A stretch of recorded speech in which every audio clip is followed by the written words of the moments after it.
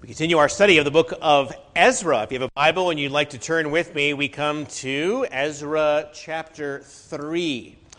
I'd like to read to you just the last couple of verses of Ezra 2 as well. There's a register of all of those people according to their households that are returning from captivity from Babylon to Jerusalem under the leadership of Zerubbabel, that prince from the tribe of Judah. Also great-great-grandfather, of course, of our Lord Jesus, who in so many ways does also prefigure him. Well, picking up reading in verse 68 of chapter 2. Some of the heads of the father's house, when they came to the house of the Lord, which is in Jerusalem, offered freely for the house of God to erect it in its place. According to their ability, they gave to the treasury for the work 61,000 gold drachmas, 5,000 minas of silver, and 100 priestly garments. So the priests and the Levites, some of the people, the singers, the gatekeepers, and the Nethinim dwelt in their cities, and all Israel in their cities. And when the 7th month had come, that is 1 month after they returned, and the children of Israel were in the cities, the people gathered together as one man to Jerusalem.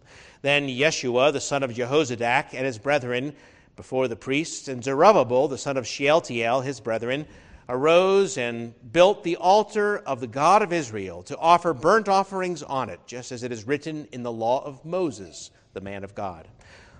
Though fear had come upon them because of the people of these countries, they set the altar on its bases, and they offered burnt offerings on it to the Lord, both the morning and evening burnt offerings. They also kept the Feast of Tabernacles, as it is written, and offered the daily burnt offerings in the number required by ordinance for each day.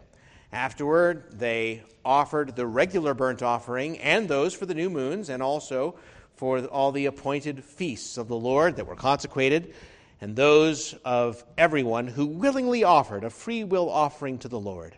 From the first day of the 7th month, they began to offer burnt offerings to the Lord, although the foundation of the temple of the Lord had not been laid. They also gave money to the masons and the carpenters, and food and drink and oil to the people of Sidon and Tyre, to bring cedar logs from Lebanon to the sea, to Joppa, according to the permission which they had from Cyrus, king of Persia. Fast forward now to the spring. So in the 2nd month of the 2nd year of their coming to the house of God at Jerusalem, Zerubbabel, the son of Shealtiel, Yeshua, the son of Jehozadak, and the rest of their brethren, the priests and the Levites, and all those who had come out of the captivity to Jerusalem, began work and appointed the Levites from 20 years old and above to oversee the work of the house of the Lord. Then Jeshua with his sons and brothers, Kadmiel with his sons, and the sons of Judah arose as one to oversee those working on the house of God, the sons of Henadad with their sons and their brethren, the Levites. When the builders laid the foundation of the temple of the Lord, the priests stood in their apparel with trumpets, and the Levites, the son of Asaph, with cymbals, to praise the Lord, according to the ordinance of David, king of Israel. And they sang responsively, praising and giving thanks to the Lord, for he is good, and his mercy endures forever toward Israel. Then all the people shouted with a great shout when they praised the Lord, because the foundation of the house of the Lord was laid. But many of the priests and Levites and heads of the fathers' houses, old men who had seen the first temple, wept with a loud voice when the foundation of this temple was laid before their eyes. Yet so many shouted for joy, so that the people could not discern the noise of the shout of joy from the noise of the weeping of the people. For the people shouted with a loud shout, and the sound was heard afar off. Amen. Let's pray together. Our Father in heaven, we know that your glory is of great weight to you, and indeed great importance to all those who love you. We consider many things to be important regarding our faith and life and salvation, as we considered this morning. And yet we pray that we would reckon things aright, and that the things that concern your glory and the hallowing of your name should be most high in our heart, that we would seek you above all earthly joys, that even one day in your courts should repay more to us than 1,000 elsewhere. We thank you, our Father, for the promises that we are to be with you in the house of the Lord forever, that in your presence is fullness of joy. We see that joy even in such accounts of the people of old, and pray that it would be more and more our present possession, and that we would see the work of God, though in a discouraging time and place, nevertheless advanced, and your name praised. We ask it for Christ's sake. Amen. Harold Ross started the New Yorker magazine many years ago in some small offices with very, very little equipment. In fact, one day in a restaurant downstairs, he came across Dorothy Parker, who was one of his magazine's first writers. "What are you doing down here?" he asked. "Why aren't you upstairs working?" "Well, somebody was using the pencil," she explained. The pencil. Yes, so I came down for some coffee. From such very humble beginnings, the New Yorker has, of course, become a famous and widely circulated magazine. Everything great, practically, had to start somewhere, and often with a small beginning. So it is here in the book of Ezra. In fact, the prophet of God would soon be sent to ask the small and discouraged people, look, who has despised the day of small things? To catch you up from last week, we began a study of the series of sermons on Ezra. Cyrus, the king of Persia, conquered Babylon in 539 BC, the year before we read. And just as soon as he did, Cyrus issued a decree. He told the Jews, "You are welcome now to return home from your exile. God told me to send you back and to have you build him a house for his name in Jerusalem. I'll pay for the whole thing out of my treasury, and here are all the vessels that Nebuchadnezzar, king of Babylon, took from the temple before he destroyed it." And what a time it was. We sang from Psalm 125, when the Lord brought back the captivity of Zion, we were like those who dreamed, when our mouth was filled with laughter and our tongue was singing. And they said among the nations, the Lord has done great things for them. The Lord has done great things for us, and we are glad. And so with that gladness, thousands of Jews, tens of thousands of Jews, left Babylon with all that they could carry, all the livestock they could bring. They traveled some 800 miles, more or less, with families, many of them, of course, on foot. They gave up. They said goodbye to their lives in Babylon. They risked a dangerous journey with all their worldly possessions. They arrived back in the land of their fathers, the land of promise. But it was not the land that the old-timers had once known. This was a land devastated by war and had now suffered from 50 years of general neglect. Just a month after they arrived, when the 7th month had come, where the high holy days come in Israel, they gathered together in the city of Jerusalem, where the walls had been torn down, where the buildings that once stood now were piles of rubble, including the temple that had been destroyed some 50 years before. Hostile people had moved into their land. There was nothing happening spiritually that was of any value, and God had brought them back to a place of discouragement. But it was a new beginning. God had promised them a new beginning, so they set up camp. They cleared off the rubble where Solomon's temple had been, and there in the first part of the chapter, we read that they rebuilt the altar. As soon as they finished laying the temple, and soon they finished laying the temple's foundation. And that's what this chapter is about. And it's about this time we read that the trouble begins. For as soon as that temple's foundation was laid, there was joy mixed with weeping. The young people were thrilled to see the foundation laid. They had only seen the Babylon and the idols and the temples that were given over to terrible worship. And here they were now back in their land, in the city of God's choosing, and they were doing a good work. The foundation of the Lord's house had been laid. They had never seen anything like this. But the old-timers had seen something like this. In fact, something far greater, Solomon's temple. And for them, this foundation amidst all the rubble with broken down walls in Jerusalem, the whole sight was pitiful. And while the young men were shouting for joy, the old men were weeping with grief, not being able to tell who was laughing and who was crying, except that the division fell among along the line of age. They had such high hopes, is the point. They had given up everything. They had gone out in joy to fulfill a vision and to see the glory of God established back in his land. And this was a disappointment to them. And I think you can understand something of their disappointment. We often are let down in our Christian lives. We often feel that it's not what we hoped for, certainly not what we expected. Maybe we've been disappointed in how little our service to God or our witness for God has produced. Maybe we've been disappointed in our relationship with other Christians, maybe with the church. We had hoped for so much more. The people here are divided, and it's going to get a lot worse before it gets better. And this also is going to take a toll. I think we expect opposition from outside, and many of God's people are heroes against this dark oppression outside. They are up for the fight, but almost always the most discouraging and devastating opposition is from within. Among the people of God, criticism, pessimism, wrong expectations easily discourage us. Slow progress easily discourages us. We can lose our initial excitement, and our emotions, we find, are not sufficient to sustain us in the long run. This is the beginning of the trouble, as I say, but this is not a pessimistic book, not in the least.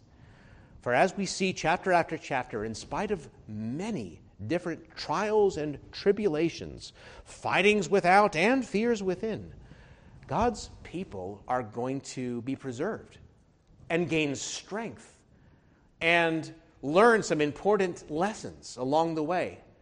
And this is why Ezra has recorded the whole story for us. Not that we should just merely remember some bit of history in the past, but that we might now take heart ourselves and not give up, but seek first the kingdom of God and his righteousness, despite present discouragements, despite disappointments in our heart. For we will reap in due season if we do not faint. These things, I say, were not written for that generation. They knew the story. They were written for our instruction, on whom the ends of the ages have come. For God's people, indeed, in all times, to take heart and have confidence, and to especially notice the working of this great grandson of Judah named Zerubbabel. How he will lead the people in so many ways, anticipating our Lord Jesus. Because you see, the situation, although we might express it very differently, is not so different.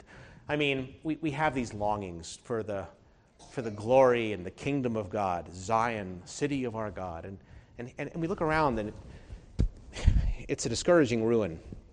And here's God's cause. It seems a laughingstock to the world. And here's God's people, already divided and like sheep without a shepherd. At the beginning here of this book, we'll see confused, aimless, disorganized, and what are we to do? Great enemies without, greater enemies within. God's own people are not quite so sure if the whole thing is even worth doing, and they've only just laid the foundation stone, right? Meanwhile, they have pressing needs. They have just arrived back in a land with nothing to welcome them. What are they going to eat? What are they going to drink? What are they going to wear? They have some priorities, you see. But here, right at the beginning, we are at least here introduced to a prince from the tribe of Judah, a man who could build up Zion, despite all these things. Children, he says, we will seek first the kingdom of God and his righteousness, and you'll see all these things will be added unto you.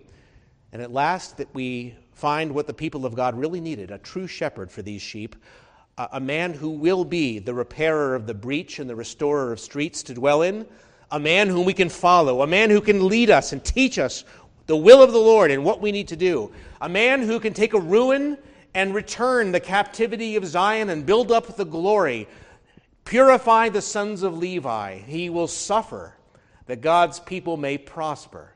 And they will suffer with him in order that they will be glorified together with him. because you see this ultimately isn't a story about Zerubbabel, but about his greater son. And it's given to teach us in so many ways, way back then, to prefigure to God's people the true story of the ages that is coming, to teach them the lessons that they will need to know when the grandson of Zerubbabel appears and when he leads a discouraged and divided people to great victory in Zion. So, these things were written for our instruction, I say. The book of Ezra covers a period of about 80 years from the end of the Babylonian exile in 538 to the completion of the Second Temple in Jerusalem in 458 BC. It describes the challenges and the opposition that these exiles faced, but how God blessed them in their struggle. It shows us how God is faithful to his promises, restores both his people and his dwelling place together, and prepares the way for the Messiah.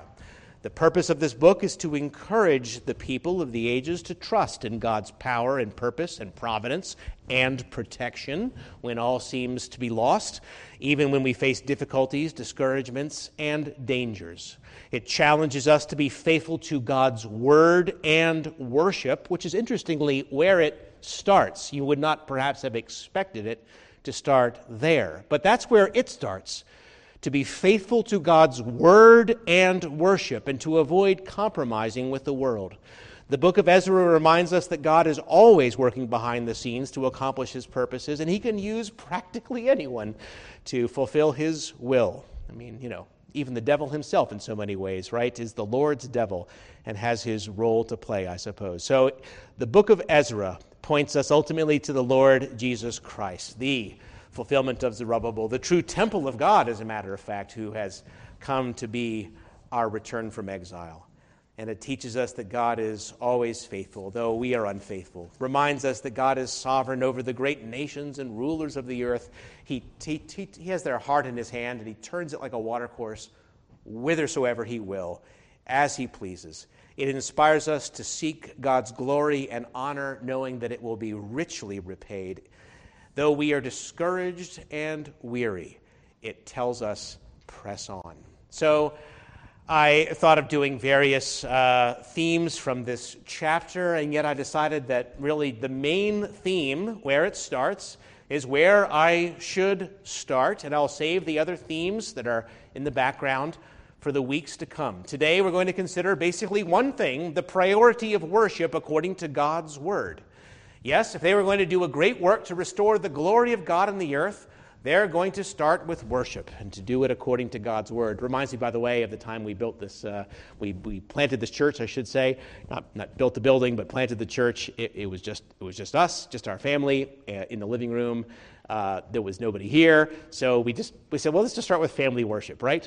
Just a few of us here, but we're going to start with worship of God. And then we invited a few more of people we met and friends and so forth, and soon we had 2 other couples with us. And I don't know, not despising the day of small things. Starting with worship. All the church growth guru people, they say, look, you need to have this in place and that program, and you need to have enough people for this ministry, and you can't launch until you have all these other things, probably a year to a year and a half out. I said, let's just do it. Let's just launch. Let's just do worship in our home and see what God does. And well, here we are. Maybe I didn't do it as well as Zerubbabel, but it is the first priority, is it not? And that's why I think it is first in this book, the priority of worship according to God's word. The book of Ezra highlights, right from the beginning, the centrality of worship in the life of God's people. When the 7th month had come, the people of Israel assembled as one man in Jerusalem. It was the time for the fall festival, the festival of booths, by the way, or tabernacles, you might know, other high holy days associated with that time. So it's just a month after they arrived back in Israel. And now, after such a long journey with hardly any time, you might have expected, look, let's spend the first year building our homes and plowing our fields.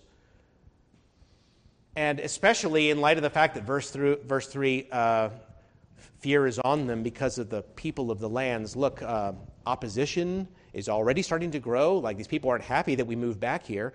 Maybe we need to have a little time to organize some self-defense, a strong and well-armed militia. So there's all these other considerations which, we might have expected to have first. And really, all these things as we go from Ezra to Nehemiah, and there's the sword and the trowel and all these other things, all that is a consideration. All that will be concerning God's people soon enough. But what is most important to them is that God be central and his worship have first place in their lives. And all else that could be said, help from man is in vain if the Lord is not in his rightful place. If the Lord doesn't build the house, the builders are going to build in vain. If they put God first, rebuilding his altar, which he sent them there to do, then they would have to trust him for the rest. And that's a hard thing to do, but that is the big lesson of this chapter. If they put him first, they're going to have to trust him for the rest. Seeking first his kingdom and his righteousness, trust him to take care of all the other needs. Now, they understood the priority of worship. And I will point out not just any old worship. You note the care taken at many points in this chapter, the scrupulous attention to detail, lest you missed it, that they devoted to make sure it was pleasing to God by being according to his word. Verse 2, everything that they did was according to the law of Moses, which, of course, previous generations had neglected, and you saw what happened to the country then. Verse 4, in accordance with what is written, and according to the required appointed number of burnt offerings for each day. And verse 5, with all the other offerings that were done in their proper order. Twice in verse 8, that the Lord's work was supervised by those Levites 20 years of age and older, as the law specified, and so forth. And just throwing a couple of those phrases in there to make you see that everything was being done very carefully according to God's word, not as they might have pleased, but as pleased the Lord. And this is always a mark of godliness in the Bible, that the people take the worship of God with great seriousness, that it would please him. So we can take from this that God must be at the center of our lives, and certainly the center of any great work, right? They had come all that way to restore his glory in the earth. Surely now, as they begin this great endeavor, it must be clear that we will gather together to do the Lord's work in the Lord's way to his glory. Lesson number 1. I say, not where we would have expected this great story to begin. Discouragement, often a difficulty in those cases. Our feelings being unreliable guides to lead us.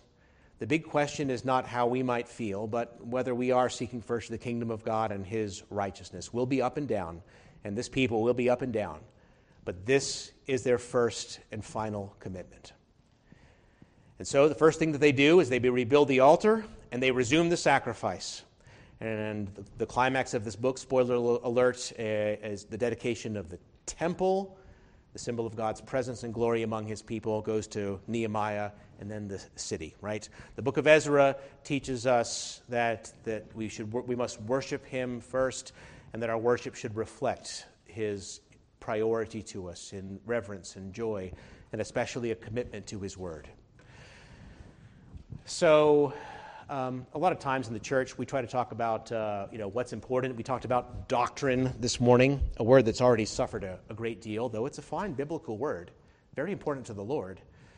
But we say, well, not all doctrines are created equal. Fine, Machen says that in his book as well. But we think what's really important is what's important to me. That is to say, how I'm saved, things that pertain to my salvation. Now, those are of first importance, but other things, how God's worshipped, things that only have to do with the glory of God, second or third level thing, right?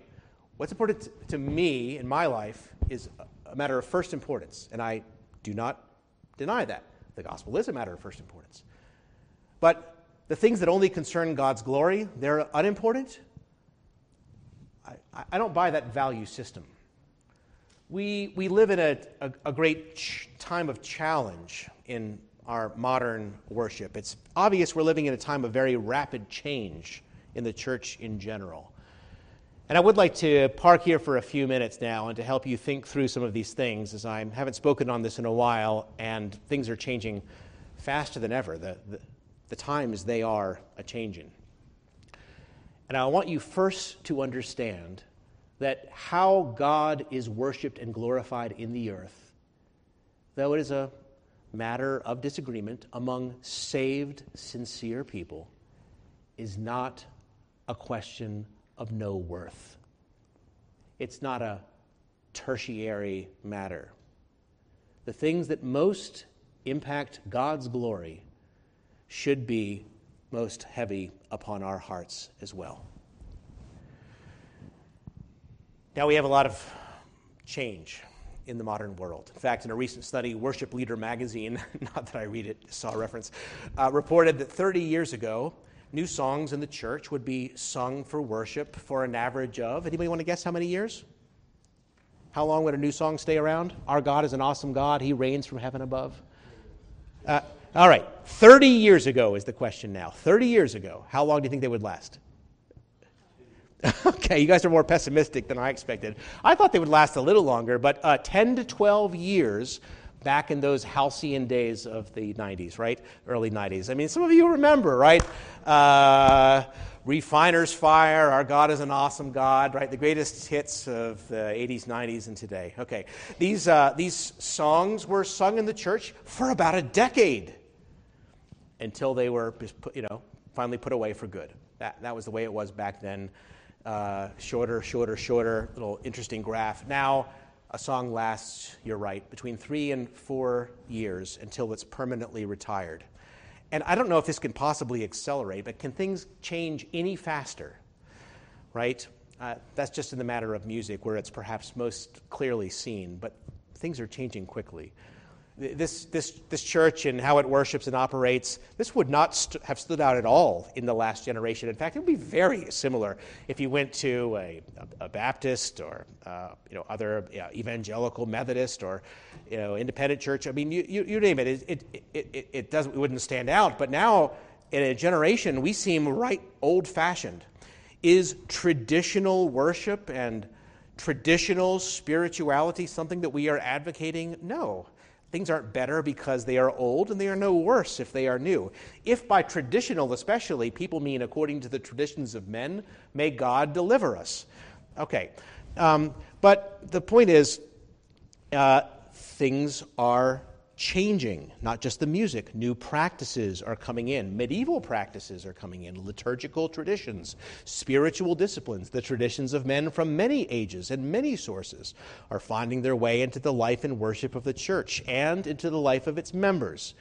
All sorts of new approaches are being tried. Some of them, indeed, may be better and more faithful to Scripture, and let's not despise them. But what is most distressing is that in this rapid revolution, so it seems, there is a general attitude of indifference to what the Bible teaches about worship and to the laws and guidance that it lays down. In this rapid time of revolution, there is a general attitude of indifference to what the Bible teaches about worship and to the laws and regulations that it lays down. There is a great concern for what will please the members of the congregation/audience, but there is not the same concern as to what will please the Lord. Can you see the difference between what I've been describing and Ezra chapter 3? A profound difference. A profound difference. Sermons more and more as the year passed devoted to subjects that people find more interesting because it's difficult to get people to be interested in things like Ezra chapter 2. In singing, not only are God's songs thrown away And not only is the subject matter indeed being thrown out so that it never makes its way into the Christian church, it's being done more and more by professionals. And I know, perhaps you do, how discouraging it is when you find yourself among people, maybe among a large number of people, who are just actually not singing, but singing along, if they are singing at all, singing somewhat half-heartedly to what somebody else's praise is doing. Meanwhile, you're crying out for something better and stronger and more faithful and edifying and joyful in praising the Lord. Worship is turning into evangelism because they say this is the best way to bring people in. Now, you know that's not the case, right? In fact, in the 3rd and 4th centuries, many churches, especially in the West, didn't even allow unbelievers to attend the second half of worship. Did you know that? It was called the Latin verb missio, missera, missi, missus. Remember my principal parts, right? Missera, the verb to send, that became the Mass, right? It's named from the sending away. Because in the second part of the service, they sent the unbelievers away, right? They didn't have the word, as I'm saying, they had the word, they sent them away, and they had the liturgy of the Lord's Supper and other things all by themselves. They didn't even want the unbelievers there. So we can't say that worship evangelism must be the best way to bring people in, because unquestionably those centuries were the most successful centuries for evangelism in the history of the church. Why the hard-hearted people even of North Africa were won in those centuries in such a climate. So we live in a day of much confusion. What's being neglected is what's most emphasized here. What's being neglected is the question, will our worship please the Lord because it is done according to his word? Or is it merely designed to satisfy the desires of the world for this moment? One minister I knew told a story about this. I've told it before, but I hope you'll bear with me, as many people haven't heard it here. This is from Rob Rayburn, whom some of you know. He says, when I was a lad of 9 or 10 years of age, I gave my dad a record for his birthday.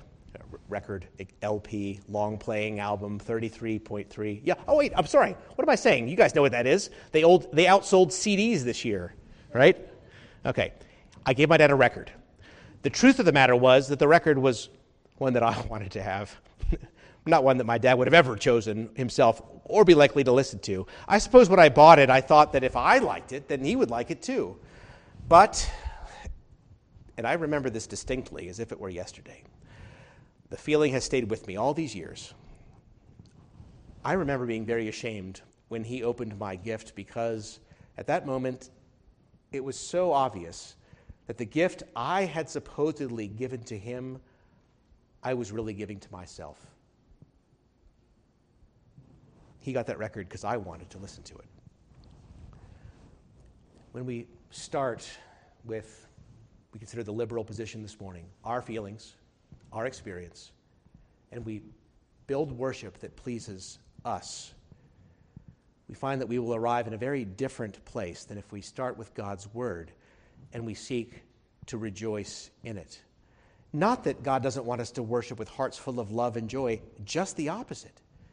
As a matter of fact, the things that he has to teach us, in fact, the songs that he has given us, are far richer and far greater, far more wonderful than what people are coming up with today. Yes, Lord, yes, Lord, yes, Lord, yes. He wants us to worship him according to his word and to do so with hearts full of joy. And he explains, these things are not contradictory at all, for true worship is to be at the same time joyful and lawful. And if you love me, Jesus says, you will obey my commandments. Hypocrites' hearts are far from me, though they may worship me with their lips, for they're teaching the doctrines and commandments of men, worshiping in vain, according to the traditions of men.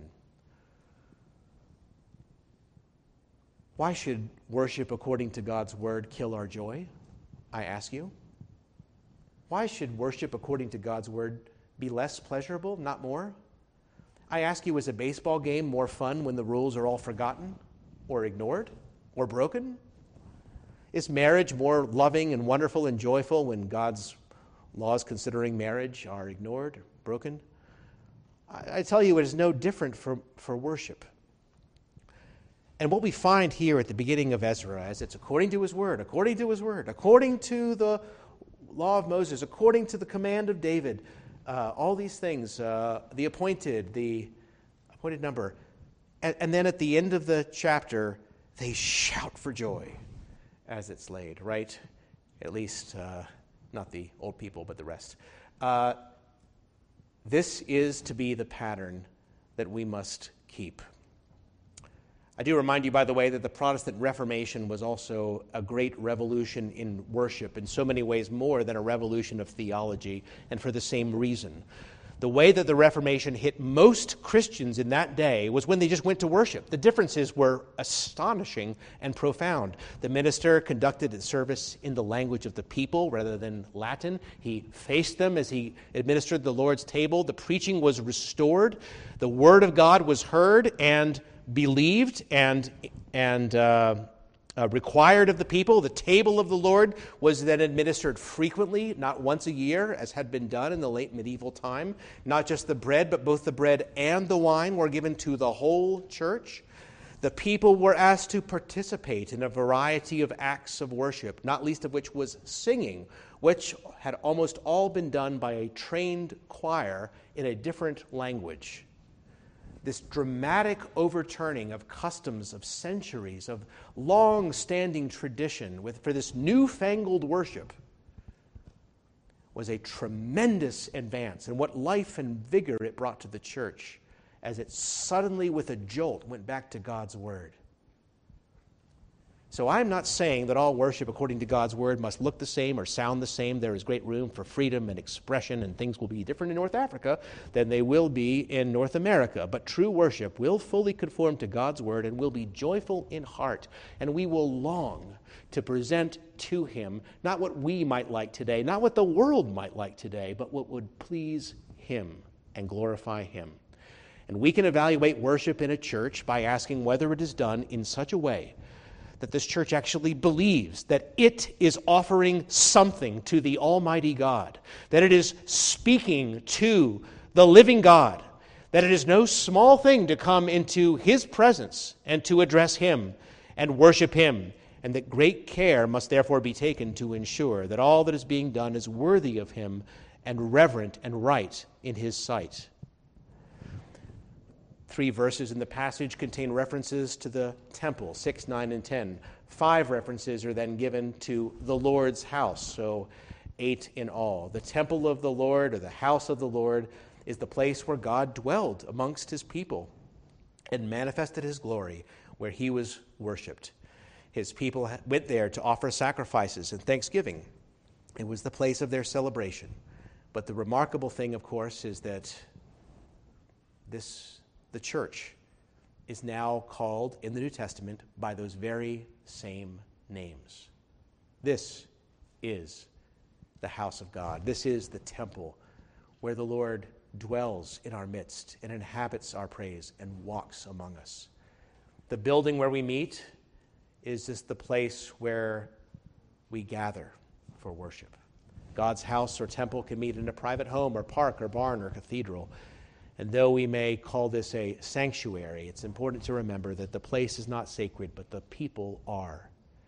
And he is in our midst. And our great high priest, as we read about him this morning, has asked us to come in a certain way. And we must be careful to not only do so accordingly, but to do so joyfully. For the will of the Lord is right, and his glory is our prime desire.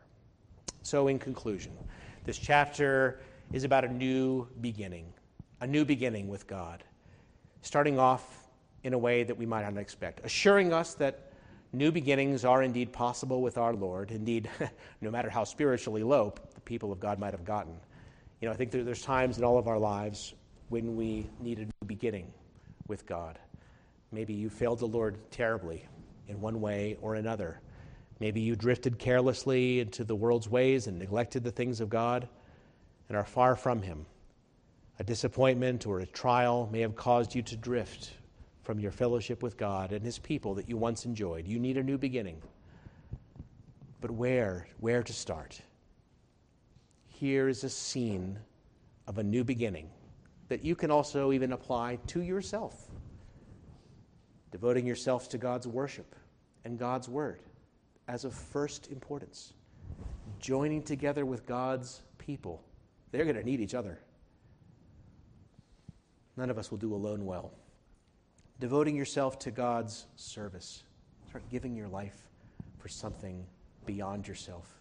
Taking courage and not letting yourself being intimidated by the world. They were intimidated, but they persevered anyway.